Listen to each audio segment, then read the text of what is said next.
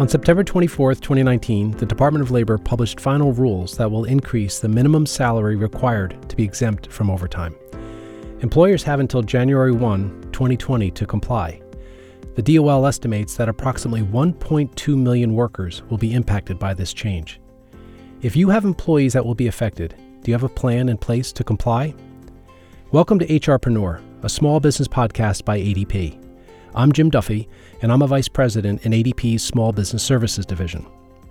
You work incredibly hard to support your employees and make your business a success. More than likely, this means you wear a lot of hats, and one of those might be an HR professional. We're here to help you get the insights you need to tackle day-to-day workplace issues. Today, we'll talk about the final overtime rule with Meryl Gutterman. Meryl is counsel for ADP's Small Business Services.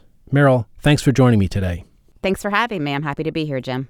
So before we get into the details of the final rule, let's start with a brief overview of wage and hour laws so we have some context to discuss the new rules.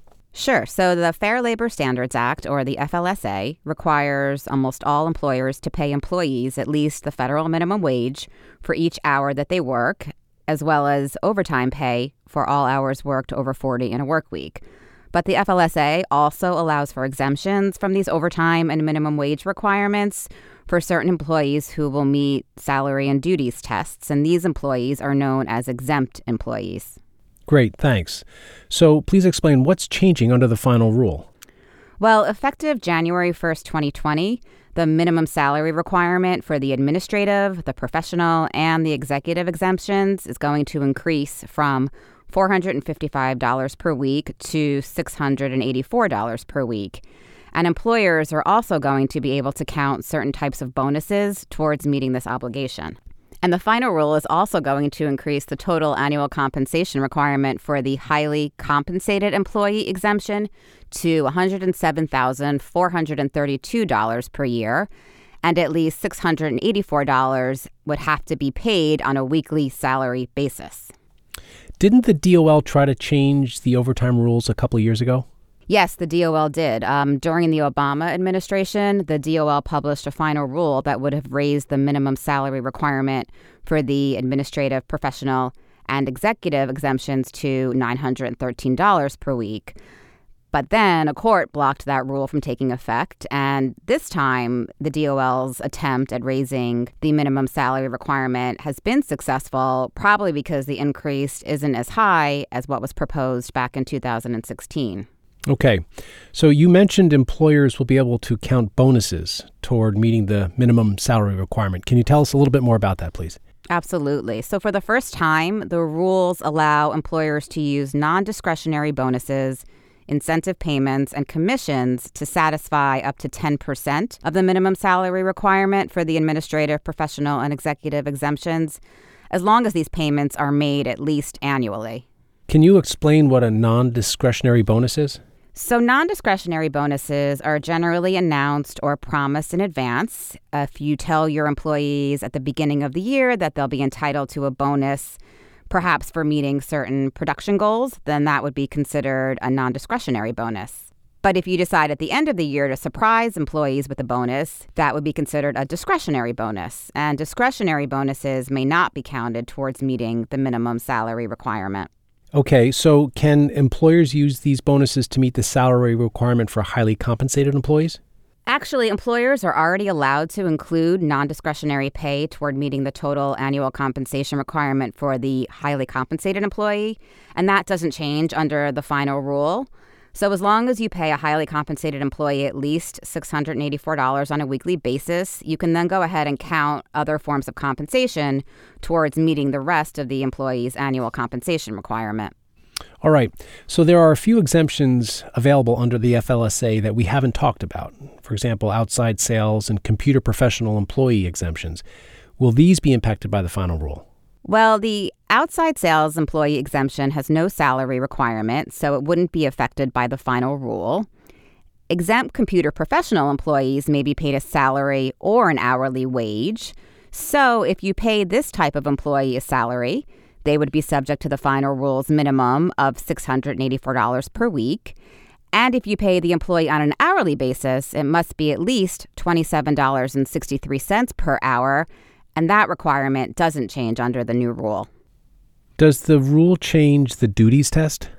No, the DOL didn't make any changes to the duties test. Each exemption has its own duties tests. So please review these tests carefully to ensure that the employee meets the duties criteria. Okay, what if an employer's state has its own exemption rules? Will those change as a result of the final rule? That's a great question. Some states may raise their minimum salary requirements as a result of the new federal rule, but states aren't required to make any changes. So we recommend that employers review both the federal and state laws to determine whether an employee may be classified as exempt from overtime. And if the employee is covered by both the federal and state law, but doesn't meet both sets of tests, then it's really important that you consult with counsel to determine how you should classify your employee in that particular situation. All right. So what steps should employers consider taking now in order to prepare? Well, I would recommend reviewing all exempt classifications to ensure that employees still qualify under existing rules. And then I would also recommend that you identify any exempt employees who currently earn less than $684 per week. So if an employer has exempt employees that make less than $684 per week, what should the employer do? Well, you have a couple of options. You can either reclassify the employee as non-exempt and pay them an hourly wage and overtime when due, or you can raise their salary to meet the new requirement. And don't forget, you don't have to choose the same option for all impacted employees. You can choose to reclassify some employees, but increase the pay of others in order to keep them exempt. But make sure that you're making your decision on a case-by-case basis and that you're factoring in each employee's job duties and their work schedule. So would these options increase an employer's compensation costs?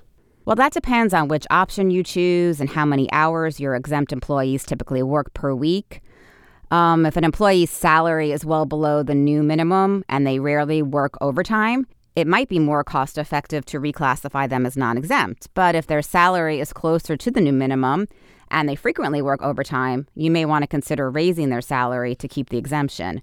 But whatever decision you do make, whether it's to increase an employee's salary or reclassify them, just make sure that you're documenting and communicating clearly the reasons for making the change.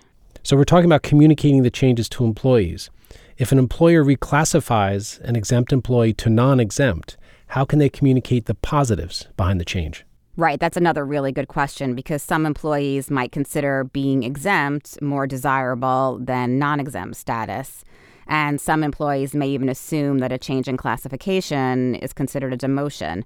So you want to make sure you're in front of this and that you address the misconception by explaining the benefits of being classified as non-exempt, such as receiving overtime pay when they work more than 40 hours in a work week. And just be sure that you're communicating any classification change to your employees in advance and in writing. And keep in mind also that some state and local laws have specific rules for notifying employees of pay changes. So in general, you just want to make sure you're providing employees as much notice as possible. So what other advice do you have for employers? I would say one of the most important things you can do to comply with the FLSA and the new overtime rules is to make sure that your employees are properly classified as exempt and non-exempt, right? So with the effective date, it's fast approaching. So you need to start now to consider the potential costs of reclassifying exempt employees who may earn less than the new minimum as opposed to increasing their salary to meet the new threshold. And also make sure you're communicating with your supervisors, but that's really important, and training them on the final rules as well. And be sure that they're prepared to provide employees with information that's consistent with your company's policies on overtime and time tracking. All right, Meryl, thank you so much for all of this advice. You shared a lot of information with us today.